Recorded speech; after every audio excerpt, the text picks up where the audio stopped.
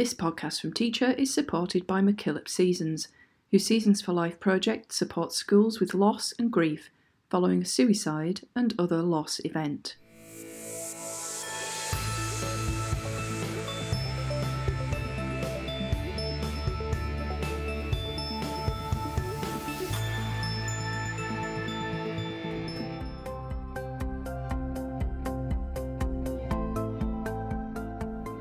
Thanks for listening to this episode of Teacher Staff Room, where we catch you up on the latest evidence, insight, and action. I'm Rebecca Vukovic. How many scientists are mentioned in high school science curricula here in Australia? How many of those do you think are women? These two questions kicked off a brilliant podcast we published this month that explored the way that female scientists were overlooked in high school science. We also publish an article that explores how one school is improving student outcomes by celebrating female figures in STEM, and share how two female science educators were named the latest winners of the Prime Minister's Prizes for Science. There's a lot to cover in today's episode, so let's jump straight in. Okay, so the first piece I'd like to highlight is a Research Files podcast we published with astrophysicist Dr. Catherine Ross. Discovering that Marie Curie wasn't even mentioned in the radioactivity section of one state physics syllabus, Kat set out to explore if the contributions of other women were being overlooked. As teacher editor Jo Earp says in the episode, the fact that the research team found a gender bias probably won't surprise you, but the extent of it will. Kat and her team found that across all of the states and territories in Australia, there are 145 unique scientists that are mentioned. And of those 145 scientists, just one is a woman, and that's Rosalind Franklin. And she's only mentioned in Queensland and the combined South Australia Northern Territory syllabuses. So there's only one woman in all of Australia, and she's not included in the majority of states and territories in Australia. Throughout the episode, Jo and Kat discuss the findings, which are published in the Australian Journal of Education, and the wider implications that they have on students studying these courses. Here's a quote from Kat from the episode. She's discussing how the team weren't necessarily shocked by the findings themselves, but rather the extent of them. Just the extent to which it is so clearly biased, I think, was what was shocking. In particular, the fact that Marie Curie isn't mentioned, despite the fact that every single state covers radioactivity, and she even coined the term radioactive, but she's not mentioned once anywhere in Australia. I think stats like that is what's really shocking to me, that it doesn't matter how remarkable the women are or how remarkable the work is, it's still underappreciated, it's still under-celebrated, and it's not being taught to the same extent that men are being taught. So I think the stats themselves weren't necessarily shocking, but the extent to which it's happening, and also the way that most people just didn't seem to even realize this was a problem. I think that's what's really shocking, that it's just a pervasive, unconscious bias that we have of science is done by men, science has only ever been done by men, and women have played no role and continue to have no role in science. And that is just fundamentally incorrect. So we're teaching this inaccurate view of science. I think the view that a lot of people that are either teachers or the curriculum developers, the students, everyone involved in science education, that there was such a pervasive narrative that this was true, and that people were not really aware of this gender bias. I think that was what was more shocking to us as researchers. After listening to the podcast, here are some questions for you to consider, either by yourself or with a team of colleagues. On your own or with colleagues, take a look at the course content in your area of science. Have a listen to the starting suggestions of female scientists shared by Dr. Kat Ross in this podcast. How could you include these in your own lesson planning? Off the back of this podcast, there is another article I wanted to share with you. Queensland Primary School STEM teacher Megan Hayes has been recognised for her work that's seen girls' participation in STEM increase in her school. the Mudgeeraba Creek State School teacher was named winner of the 2021 Prime Minister's Prize for Excellence in Science Teaching, and she joined Teacher for an episode in our School Improvement series in 2022 to discuss the successful initiatives she's implemented at her school to improve STEM participation and outcomes for female students.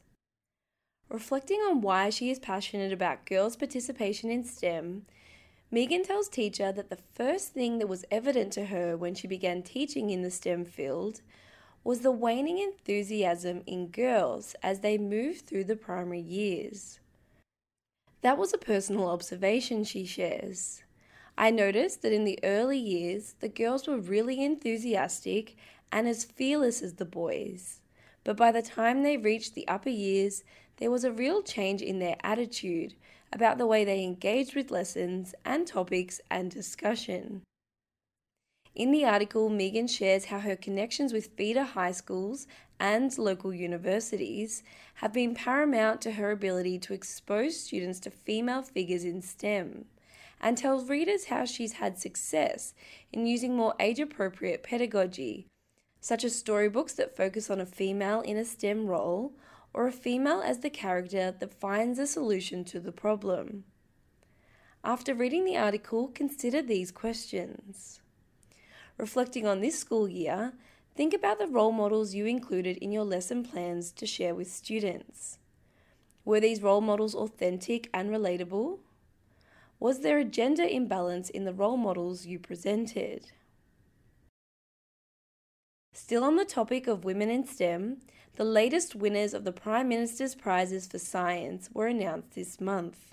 This year, the winners of the 2 teaching prizes were Judith Stutchbury from Queensland and Donna Buckley from Western Australia, who each take home $50,000 in prize money. In the article published on Teacher, Dominic Russell takes a look at the work they've been doing in their school settings that has had them recognised at a national level. We also published part 1 of a 2-part series written by Christy Schultz, Head of Curriculum, Secondary, at Parklands Christian College. In 2018, Christy wrote 3 articles for Teacher sharing how the Queensland School has successfully introduced a new STEM studies elective for its Year 10 students. This series explained how the journey began, the course design and implementation process, and approach to student assessment. 5 years on, in 2 updates, she shares details of research findings looking at the pedagogical framework used and how the program has since been implemented in 3 prep classes. And finally, we also published an infographic that explores girls' interest in engineering, drawing on data from the 2021 Youth in STEM study. The study surveyed 3,154 young people aged between 12 and 25 years about their awareness and perception of STEM subjects and careers. You'll find this infographic and all the pieces I've mentioned in the episode transcript over at our website, teachermagazine.com. Coming up, I'll be sharing some other highlights from a busy month here at Teacher. But first, here's a quick message from our sponsor. You're listening to a podcast from Teacher Magazine, supported by MacKillop Seasons, whose Seasons for Life project supports young people affected by suicide and other loss events throughout Australia.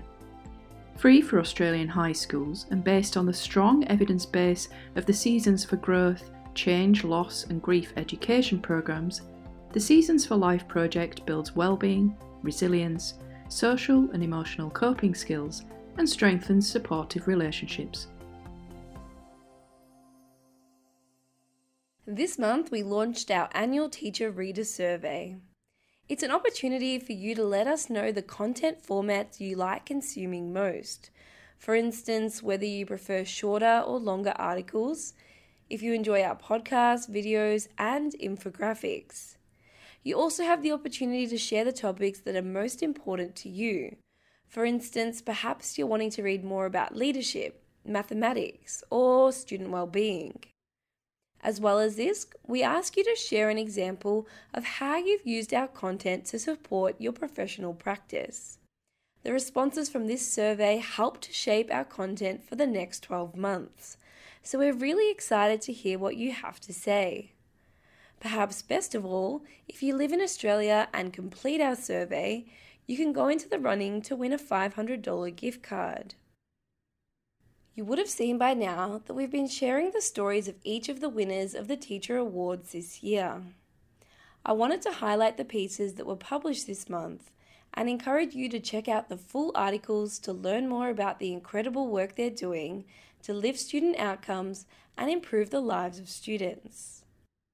We spoke with Melanie O'Leary and Marsha Burgess from Catholic Education South Australia, who were named winners, alongside the other team members, of the Excellence in Curriculum Design and Implementation Award sponsored by Grok Academy. We also sat down with the winner of the Fostering Strong School Community Partnerships Award, Rabina Shaheen Nawabi, from Noble Park English Language School in Victoria, to talk about how she spent her entire 30-year career working with newly arrived, refugee, and migrant families from culturally and linguistically diverse backgrounds. We also caught up with the winner of the Improving Student Learning and Progress Award, Catherine Young from Newman College in Western Australia, to chat about how she uses data to monitor student progress and evaluate the effectiveness of teaching. In another article, the winners of the Excellence in Staff Collaboration category, Bernadette Hawker and Brett Hallett from Gundawindi State High School in Queensland, shared with readers how staff work collaboratively across faculty areas to improve student writing outcomes in all year levels and subject areas. And finally, we spoke with Melissa Shepherd from Laura State School in Queensland about what it meant to her to be named the winner of the Leadership Award for Driving School Improvement. It has been a pleasure to bring you these articles and to share the incredible work of these educators. Now, before I let you go, the final piece I wanted to share with you is episode 3 of our School Assembly podcast series, which focuses on recruitment in a time of teacher shortages. In the episode, Principal Joe Camazato from Beeman Secondary College speaks candidly about the challenges involved in building her team of teachers, leaders, and support staff in time for the school to open its doors to students in 2024. I'll leave you with this quote from Jo, where she's discussing some of the key challenges she's up against when it comes to attracting people to the vacant roles she has at the school. There are different things that you're up against. So depending on the system and the state, there are incentives to stay, there's bonuses to come across to another school. But of course, most of us are trying to work within what's fair and equitable for the current staff that we've employed or staff that we've got on our books. But I also think, Jo, that, teaching's no longer, I think, perceived necessarily by people or the public as an attractive profession to go into. It used to be, you get school holidays. Well, let's be honest. I mean, this is when teachers and principal teams and education staff want to go away. And this is when we're slugged with the highest, airplane tickets, the highest costs of Airbnbs. So we'd really rather travel other times of the year. So school holidays don't have that attraction. And we also know that there are other vocations out there with competitive salaries. Some places allow you to work from home. And even though I know employers want to get people back, the reality is that that space has changed and people are able to work from home in many things, small startups, big businesses. And some schools, maybe that's possible, but most parents want their kids to go to a place, to go to school, because they've gone to work themselves and they don't want younger children staying at home. It's easy to say that, but it's not necessarily easy to achieve. Here are some questions to consider. As a leader who's hiring, how would you sell your school to prospective job applicants? What are 3 things you look for in a potential recruit? As a teacher or leader applying for a new role, how much homework do you do on a school before writing an application or attending an interview? That's all for this episode. You're now all caught up on the latest evidence, insight, and action. Links to all the content and the resources I've mentioned will be in the transcript of this podcast, available over at our website, teachermagazine.com. Subscribe to our podcast channel wherever you get your podcast from, so you can be notified of any new episodes as soon as they land. And while you're there, we'd love if you could rate and review us. You've been listening to a podcast from Teacher, supported by MacKillop Seasons, Seasons for Life, supporting schools and young people affected by suicide and other significant losses. Visit mckillopseasons.org.au.